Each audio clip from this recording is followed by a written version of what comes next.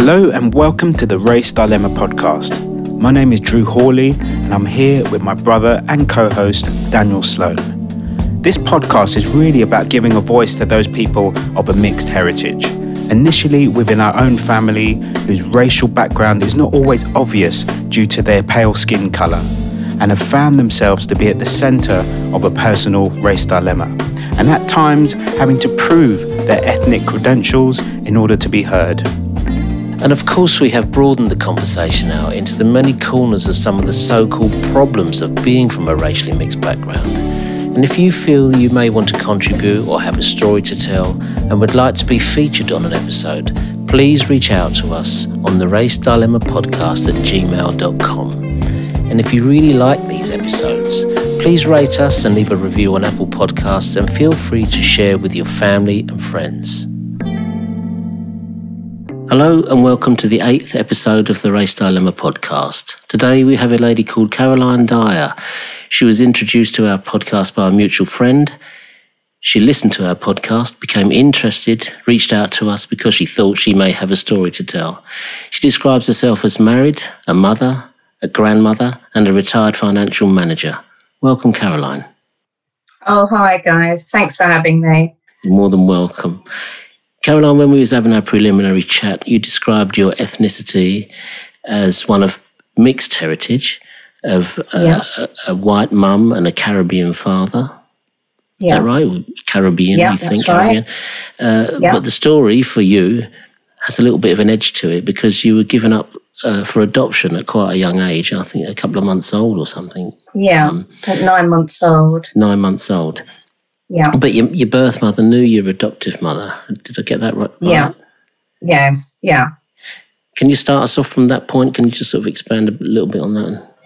Yeah, my mother was Welsh and she came to London to work and fell pregnant. And back in those days, she went into a mother and baby home.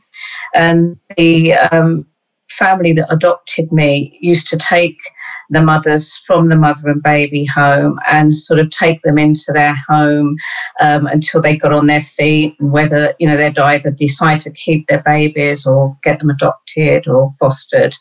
And that's how my adoptive parents found me. That's how I came to be adopted by them. Were they doing work in that sort of field? Were they?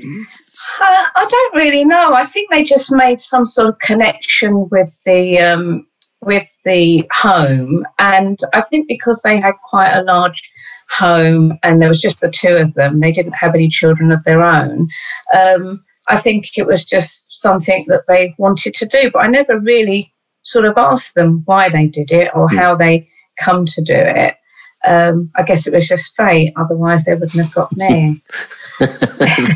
That's right. So you were 9 months old when you went under their roof, and it took a couple of years for them to legally adopt you.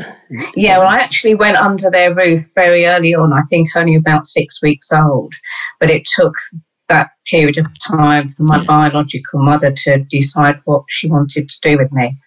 And where did biological mother go? Did she just leave the scene? She ended up moving to America with her sister, who had emigrated to America. And what about biological father? Was he not on the scene at all then? No, we didn't know anything about him. However, my adoptive parents said that he did track me down and visit one day, but my parents weren't in and he didn't sort of come back. So that didn't really go any further.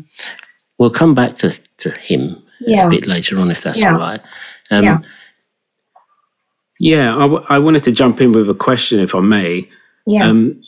Do you remember like the first sort of conversations that you had with your parents, your adopted parents, about your racial background? Can you tell us about that?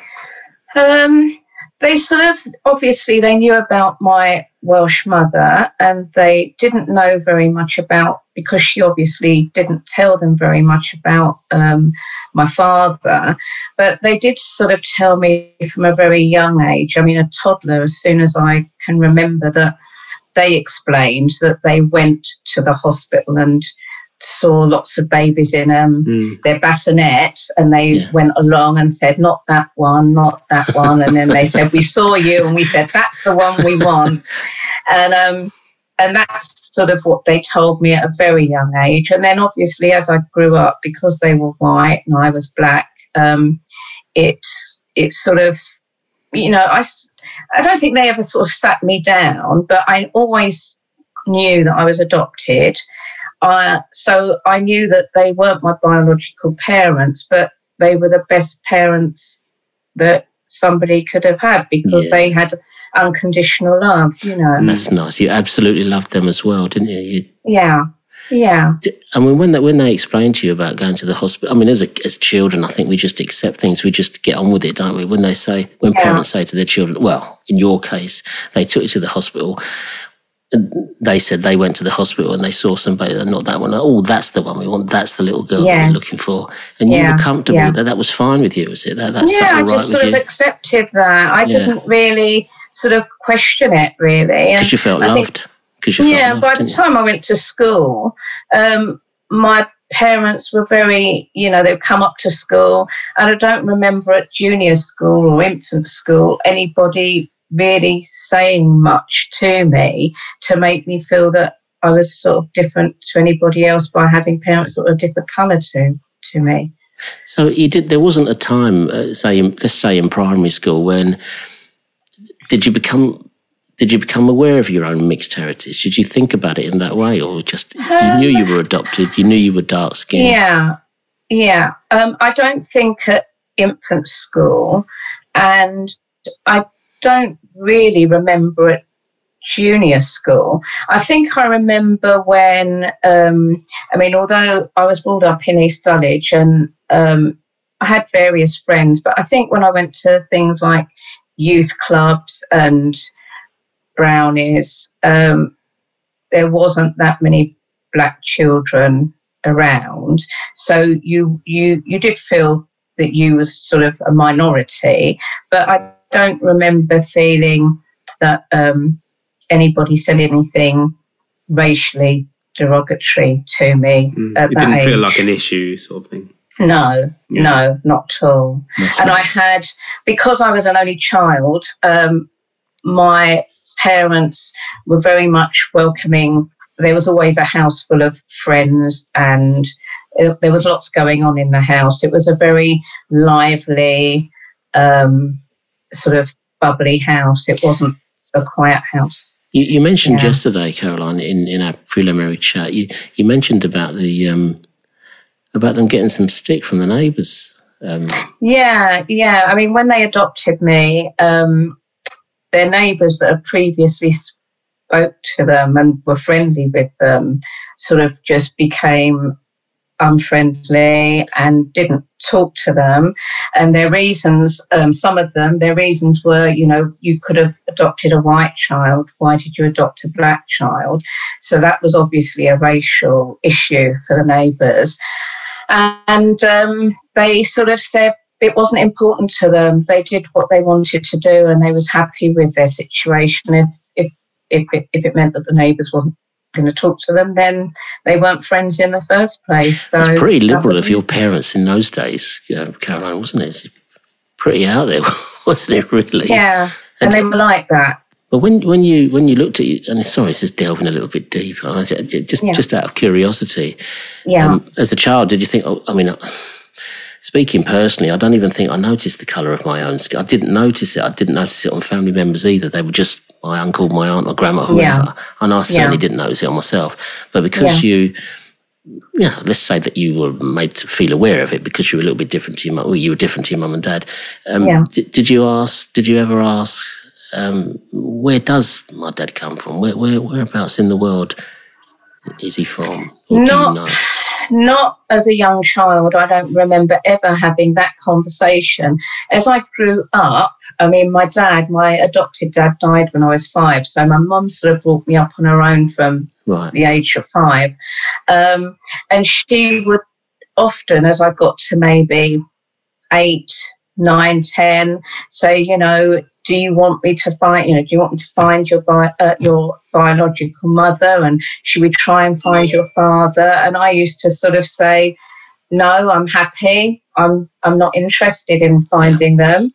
And she was sort of more sort of conscious of trying to find my mixed heritage and my biological parents than I was. And I was never interested in finding them. Why do you think Mum wanted to find that out? She was quite a drama queen, my mum. I think she would have quite liked the drama of it all, maybe. And I think she also, she's not around anymore, but I think she probably felt, because she was a very caring and nurturing person, I think she probably felt that certainly to have found my mother, my biological mother, that it may have given her some sort of comfort. Oh, really? I think she sort of felt that, to give a child away, because she used to say to me, actually, on every birthday and Christmas, my biological mother's name, she used to say she must be thinking of you on these days, certainly birthdays and Christmas. Yeah. And so I think she sort of, and because she met her and she got to know her, I think it was a really unusual sort of situation. Oh, she met her and got to know her, did she? Yeah, well, when she took me in as a baby, I see. Obviously, right. My biological mother went to work, and my adoptive parents, before they adopted me, used to look after me while she went to work. Did they keep in touch with her then? No, once she went to America, they didn't keep in touch with her directly, but unbeknown to my biological mother, my maternal grandmother actually met me, and she came and sort of found me because she wanted to see her grandchild. How old would you have been then? I was a baby. Right. I was a baby, quite young, under a year. And my biological mother never, ever knew that had happened until I met her many years later. That's interesting, isn't it? That's interesting. Yeah. In one of our conversations that we had, you mentioned maybe some issues of racism growing up, but then the race dilemma, so to speak, extends to other members of your family, including your own husband. Can you tell us a bit more about that? Yeah. Well, I think for me, the race dilemma, as I've just explained, for my parents, were the fact that so-called friends had turned their back on them because of me and my colour. And my husband also experienced that because he's white, he's English, and he's worked in very male-orientated workplaces, and he would experience people saying very racist things in front of him, but because he's white, they assumed that it didn't affect him at all. And then sometimes he would say, I've got a black wife and mixed race children.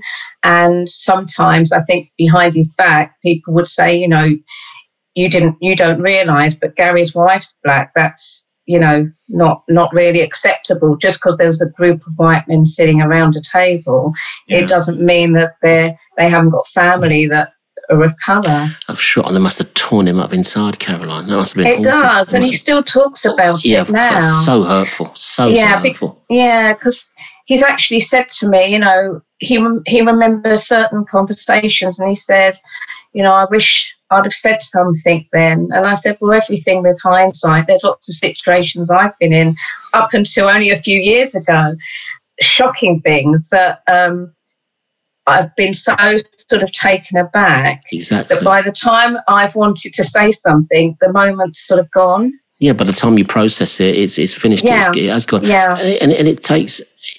It's difficult to think on your feet sometimes because I think we've probably all been in that situation. Someone says something and you're so taken aback by it. You're just lost for words. And as you say, the moment's gone, isn't it? You can't retrieve it. It's just gone into the ether, and you're left with it. But it still hurts you. Oh, for sure. Oh, yeah. Yeah. I mean, I think about, shame on me. I think about stuff that happened 20, 30 years ago. Yeah. And I think, why didn't I say something, But I didn't have the word. I didn't have the vocabulary then. I didn't have the nous. I was inexperienced, whatever. You don't. But, and people just... I mean, we've spoken about this before as well. Thinking about your husband, Gary, you work with people who you assume have a little bit of respect for you, who assume that they're your friend or you're their friend, and someone says something, and that's horrible. That's horrible. He had a lot of that. Yeah, that's the worst kind, and it just rears its head. Unbeknownst to you, people are thinking in a certain way, and that's very real, actually, isn't it? That's very real. You know, if people just say things without thinking, you know how deep that stuff goes. You know. Yeah. Awful. And you've got grown-up children, correct? Yes. Is that right? Yeah. Have they experienced any kind of dilemmas themselves? You know, it's funny because I was talking to Gary about this the other day, and my daughter said something to me, my youngest daughter, the other day, that I was quite shocked about. I don't probably want to say what that is because I haven't got her approval. But it then made me think, I've never really sat down with them and asked them how they feel about their colour or if they've experienced. I know actually that there has been few issues, but I don't remember when they was at school having them come home and say anything that I felt I had to go to the school and deal with. I had been to the school to deal with things, but it was never around race. It was about other things. Yeah. Was that secondary school? Secondary school. Right. Yeah. But not race. Yeah, but not race. And I think after this, I probably will sit down. I think they'll listen to this, and I probably will talk to them, and they may even want to come on here and give you their story, and I might be shocked about what they say. They would be more than welcome. Yeah, absolutely. Yeah. But you didn't experience any racism as such up until about the age of 11. When you went to when you went to secondary school, it became more. Yeah, secondary school. I think it was very early on, as first week, where kids try to decide where they sit in the sort of hierarchy of the year.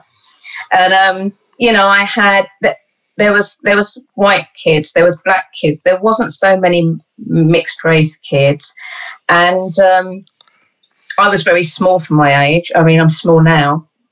I was really small then, and I did start to get picked on by one. I think she was a mixed race girl, actually, and I just tried to sort of dodge things. That would be my sort of go-to. I didn't want to be bullied. I didn't really care what group of people I had to be with, because I'd always sort of grown up with very, very varied mixes of I understand, racial people around me. Yeah. And I don't know really, I can't even say now. I was friends with lots of people, and it's funny because the school was very, very large, 1,800 children. And my mum would come up to pick me up from school, and she would find me, and I'd say, how did you find me? And she'd say, I just asked them, and she'd say my maiden name and ask where Caroline and my maiden name was, and they say, yeah, she's over there. And I said, but these people don't know me, Mum. And she said, well, they knew, told me where to find you. So, I mean, whether I was, I don't know, known for being mixed race, or the mixed race girl with the older white mum that's a bit feisty, I don't know. I never know, really. Because I went to school, I went to school in Stockwell, and it was only a couple of miles down the road, and yet there were loads of mixed race kids in my school. Loads. Really? Yeah, loads. Really? I can remember. Yeah. Girls and boys. black kids. Yeah, a real mix. Yeah. Not so many Asians, I might add. Not so many Asians. But definitely in that area where I grew up, lots of Jamaican kids, lots of Irish kids. I always say that. We had the Irish and white kids. We had black kids, but not. I think the mixed race children were more of a minority back then. I mean, that was the beginning of the 70s. Yeah. 71. Yeah. Yeah, they were in a minority. In fact, I've got some stories about my mixed race mates. Some of the stuff that they had to deal with because of the shame that their mothers felt, hiding them and calling them different names, or didn't call them names that were too black, if you like. It's kind of a bit of a shame attached to it there. Yeah. I just want to take you back, Caroline, just a little bit. I just wanted to. You mentioned yesterday. I just wanted to take you back to the journey of looking for your biological father. What you did. What did you do to find him? How did you? It was really as a result of the girls, my daughters, as they were growing up, and they would say, "Where does our dark skin come from? Right. Where is our paternal grandfather from?" And I said, I don't know. I've never tried to find out. And I then did a couple of things. So I contacted the local authority for my adoption file. That took a good couple of years for them to hunt that down. And when I got it, it was very, a couple of sheets of A4 paper in it that did give me his name. So I then went online and I put his name and asked if anybody on the World Wide Web knew of this man. And a couple of years went by, and out of the blue, I got an email from a young woman that was sort of nearly half my age saying, "I think I know who you're looking for. He's my father." So it was sort of put me in a spot because I didn't expect that to happen. I suppose I was a bit naive. And then I made contact with this woman and her mother, and they told me their story. And they asked for a photograph of me, and I sent it to them. And they was convinced that he was my father because they said that I looked like him. And then they told me their story, and basically he'd fathered this 20-year-old, and they said he'd also had a child with a woman in England. They didn't know about me, but they said he was now back in the Caribbean, and the last they'd heard of him that he'd got prostate cancer. So I'm assuming that was many years ago, so I'm assuming now he's probably not around, but I'm not 100% sure that was him, and I probably will never know. On a scale of 1 to 10, how do you, or out of 100, how close do you think you were that was him?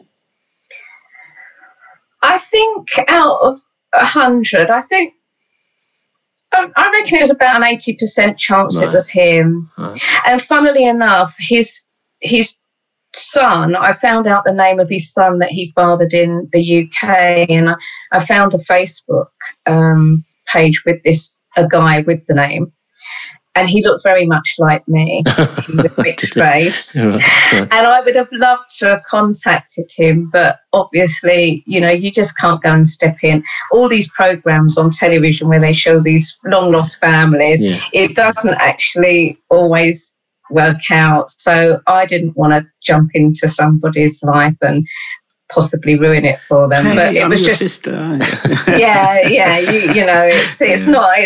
It's not really appropriate, isn't it? It's interesting you say that, Caroline, because in a future episode we're going to do one on DNA results. Oh, right. And what it's revealed for us both. Andrew's going to do his, I've done mine, and we're going to do an episode on the results, and it sounds kind of very similar to what you're saying. I just want, given that let's just assume that it was him. You say 80% chance. How do you feel about your ethnic background, knowing that Dad could have come from, or your father, sorry, could have come from the Caribbean? How do you feel about that? I sort of think at the time, because it was my two daughters wanted to know more, I wish I could have found out more than I did. I did my best. Once I told them that this is where I think he was from, and they were old enough to understand, they were teenagers, so they understood. And they seemed quite happy with that amount of information. They didn't say, well, we want you to delve more, and we want this, and we want to go to those places and try and seek him out.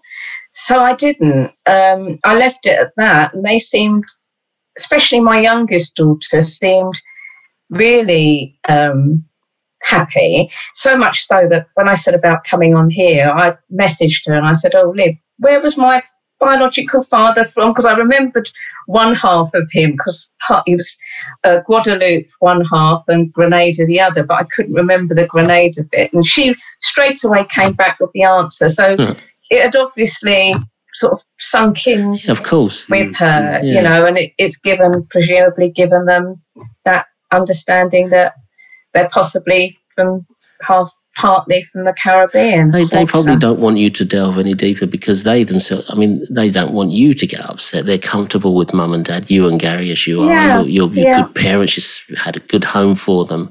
Yeah. And, you know, why should anything upset their apple cart or your apple cart? You know, as long as you're all right, they're all right, you know. Yeah. And they can see that, can't they? And they obviously have great care and love for you, and they don't want you to see you upset. Yeah. And again, we'll expand on this in a later episode about DNA results and what it does, or what it could mean to other members of the family, and can of worms and that sort of thing. Yeah, you know. Sure. So you feel okay about your ethnic background? Very much so. If you, it seems. We were talking about this earlier as well. I do jump in, Andrew. Yeah. That's all right. I do have another question, but go on. I was just going to say that when we've spoken to members of our family and amongst ourselves, our race dilemma is, I don't think it was so much of we knew where we came from, but the race dilemma for us really was where we fitted in, how we fitted into. Will we ever fit in? Is there a place for us? Do we feel comfortable? It's that sort of thing along those lines. I don't think, and listening to you, your story centres mostly on, of course, it would, the fact that you were adopted and you had this paternal father and maternal mother over there somewhere, but your mum and dad were with a family that looked after you and cared for you and loved you. Yeah. And so you don't have that kind of dilemma as such, because you know, which is good. Yeah. And whatever mum and dad did for you, it's left you quite secure, I think, if I'm reading you right. Yeah, I think so. Yeah, as much as I think even if I'd have been brought up by my biological parents, I don't think I would have been a hugely different person. I'd have had different experiences, and I'd probably have had a wider sort of family unit because my parents are both dead now and I was the only child, so I haven't got any siblings. Not any that I'm 100% sure of anyway. But you know, I feel sort of comfortable in my own skin. Yeah. Racism, in my opinion, is still rife. And I have debates with people about that. I've got mixed race friend whose father's white and her mother's from Jamaica, and we talk together and we have very similar sort of stories about how we're treated by people in the big wide world. I remember a story you were telling me about, telling us about, to do with why you didn't get a particular job. Can you tell us about that? Yeah, so I was very young, probably about 19, and I saw a job advertised for working for a black adoption agency. So I thought, oh, well, you know, I've got the skills for the job and I'm adopted and I'm black. And I went for the job and I was grilled for at least 2 hours, Wow. but not about my ability for the job, but it was, the bottom line was that they felt that a mixed race or black child couldn't be adopted by white people and come out the other end as a sort of normal, in inverted commas, person. And I said, well, I can't say I'm normal, but I think I'm as normal as the next person. And I didn't get the job, which was really a shame, because I think, they'd made this assumption that, I think you could have brought a lot to their table, I think. Yeah, so. And I think it was probably a bit short-sighted, and whether that would happen in the 21st century, I don't know. If you were grilled for 2 hours, it sounds to me that they were trying to find chinks in your armour. They were trying to Well, it was like a psychological assessment, and sort of, I can imagine they probably did that with their clients that wanted to adopt children, so they had the skills to be able to do that. But yeah, they could have been trying to find a chink in my armour, but I didn't get the job, so that was the thing that was upsetting. Well, it's their loss. Yeah, their loss. Yeah, but yeah, very strange, and it still sticks with me because it's many, many years ago, but I'll never forget that. You've probably got lots of stories, Caroline. There's probably lots you could contribute lots to. Of stories. I'm getting that sense from you. I'm getting that sense that you've experienced quite a lot. Your friends have experienced a lot. Yeah. You've grew up in South London like we did. Yeah. And there has to be stories there. There has to be experiences. And I wish we had another hour or 40 minutes to do that. But maybe we can do a part 2, I wanted to ask you, Caroline, where do you think, if at all, you fit in to any particular racial group? I was going to ask you how you see yourself, where you think you fit. Yeah, I mean, I see myself as a black woman. I don't think certain black groups would consider me so, because now, just recently, there's now this sort of white, brown and black, you know, so some people will see me as brown, but I've not felt comfortable with that term for me, because I think we spent so many years growing, when I was growing up, to not say that I was brown. That was a sort of not a positive. The positive was to say I was black. So, and I think you can't just switch from one thing to another depending on the what's the situation at the time, So yeah. And if I had £1 for everybody, Gary actually reminded me of this. So if I go to work or I meet new people that are white, they'll say to me often, after getting to know me, I don't think of you as black. God, here it comes. And I think, and you've heard it a lot, yeah. And then sometimes, depending on my mood, I might say, yeah, and I don't think of you as fat, or and it's just, because I just think, well, that's just such a derogatory thing to say to and disrespectful to somebody. I think less so now, but it's less now. But it's kind of dismissing that part of you, isn't it? Yeah, like, what's wrong with me? Yeah, so what? And I am who I am. Yeah. Oh, I've had some awful. I've had quite a. I've been mistaken as a cleaner in my own house by people, and been asked if I was a drug dealer. I mean, honestly, Oh my goodness. Yeah. Sounds like a part 2 coming up. Yeah, definitely sounds like a part 2. So many shocking things. No, we want to thank you for sharing this stuff with us, your story with us. It's your story, and we appreciate it. And just to ask you as well, Caroline, how have you felt talking to us this evening about this stuff? Great, yeah. I mean, it's sort of, I mean, I feel fine because I don't feel emotional about these things anymore. It's all in the past, and but it's sort of when you're talking, you know, when I was talking to Gary about it, and he'd come up with something that I'd forgotten about. Oh yeah, do you remember that? Yeah. And oh yeah, you know. And there's so many stories. For sure, we got them. We got them as well. We got them as well. Yeah. You know, and you sort of start remembering things that you didn't remember. You know, it all comes to the front. Every time we have a conversation about it, we come up with something. There's always something there. You know. So Caroline, thank you for joining us on the Race Dilemma podcast. Thanks, guys, and thank you for having me. More than welcome. See you soon. Thanks for joining us on today's episode. If you've liked what you've heard, please subscribe on your favourite directory. And if you've liked it even more, then please rate us and leave a review on Apple Podcasts. Again, if you would like to be featured on the Race Dilemma podcast, please reach out to us on theracedilemmapodcast@gmail.com. That's it from us, and we'll see you on the next episode.